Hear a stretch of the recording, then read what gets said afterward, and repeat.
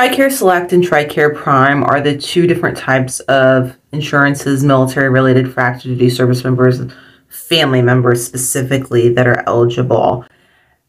If there are more, I'm not aware of them, because the reality is, despite having been an active duty in the military myself, and despite having been part of the military community for basically most of my life now, there is a total lack of just education for the benefit of military service members or families pertaining to the insurance options, to say the very least. And I think it's just because they just don't care to educate anyone for the benefit of service members and their families, let's be honest here. Now, there is a misconception to include among, like, someone I just spoke to who's marrying into this military situation recently, that the healthcare is, quote, free. That's false.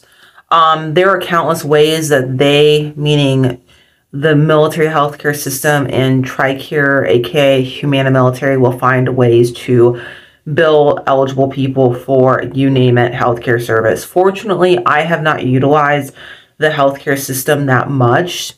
Comparatively speaking, I haven't needed to, thankfully.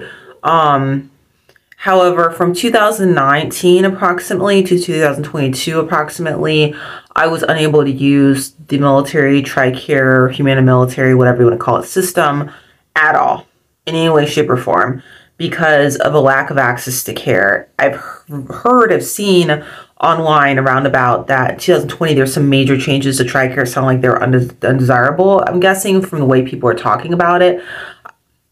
I'm not familiar. Again, wasn't even using the healthcare during that time, unable to access it. What I've noticed, though, as a trend is there seems to be an effort to starve out people on Tricare Prime, which would be the better option potentially as far as less out-of-pocket cost, because by not including as many people in the network to utilize, not including as many primary care managers, primary health for preventive health care to utilize, the Fort Bragg, North Carolina, the military treatment facilities on and off post, not allowing, family members access to those because of whatever the reason, maybe being booked up, and basically forcing as many of these family members to be placed in a situation where they'd be opting for Tricare Select. And what happens is basically the burden of healthcare is shifted financially really to the insured. And so you could be at the exact same clinic that you would be at on Tricare Prime, but now you're required to pay all this money for it that you wouldn't have had to pay before. And it's to the point where it's so severe, the lack of access for even preventative health care.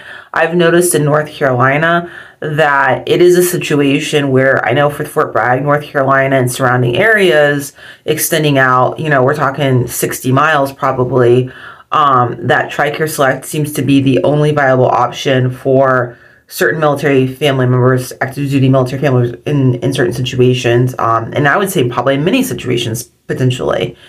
And so it just, starting 2018, there was a major scale back in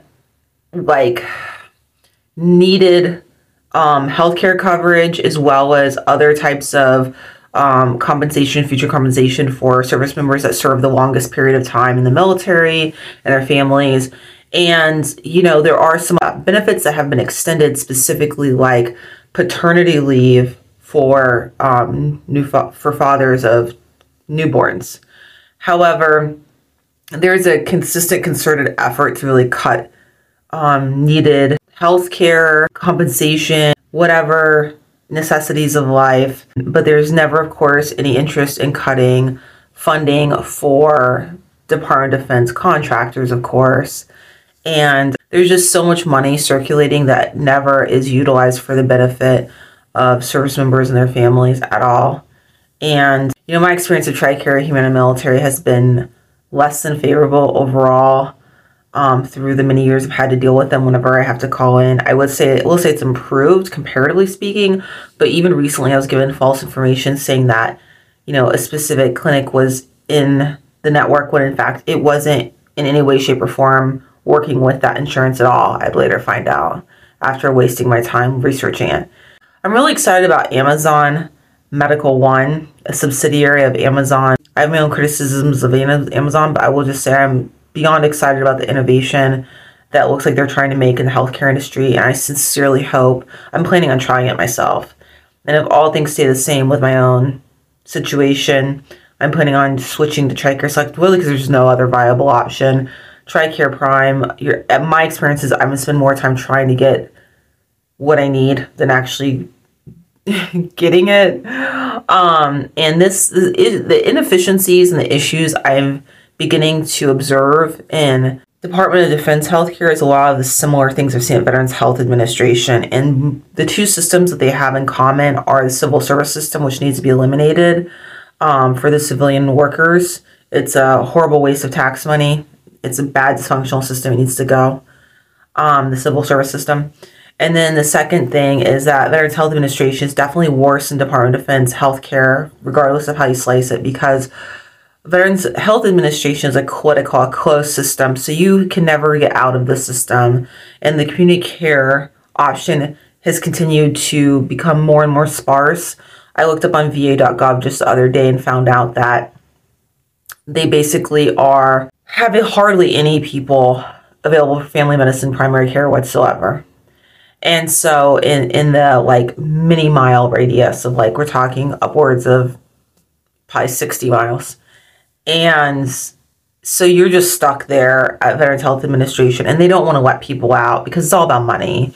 So they get the, hundreds of billions of dollars, and they just want to just absorb it all into themselves and suck up all the money.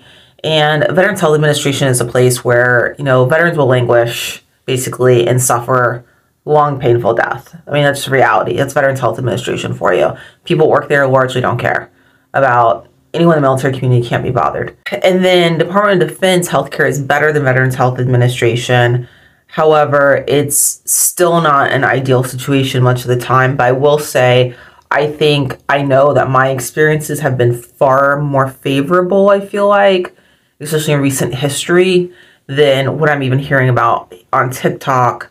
Just today, I was listening to experiences from military spouses over the last year or less, and I can definitely say that my experiences were not as horrendous as what they were describing their experiences were. So I guess there's something to be said for that. But yeah, I think the main takeaways is that Department of Defense, Veterans Health Administration, healthcare systems are very inefficient, very problematic, and that there is a huge effort, concerted effort to have Veterans Health Administration control and the veterans and prevent them from getting the health care that they would choose to have on their own outside the system, and keep it closed system and keep all the money.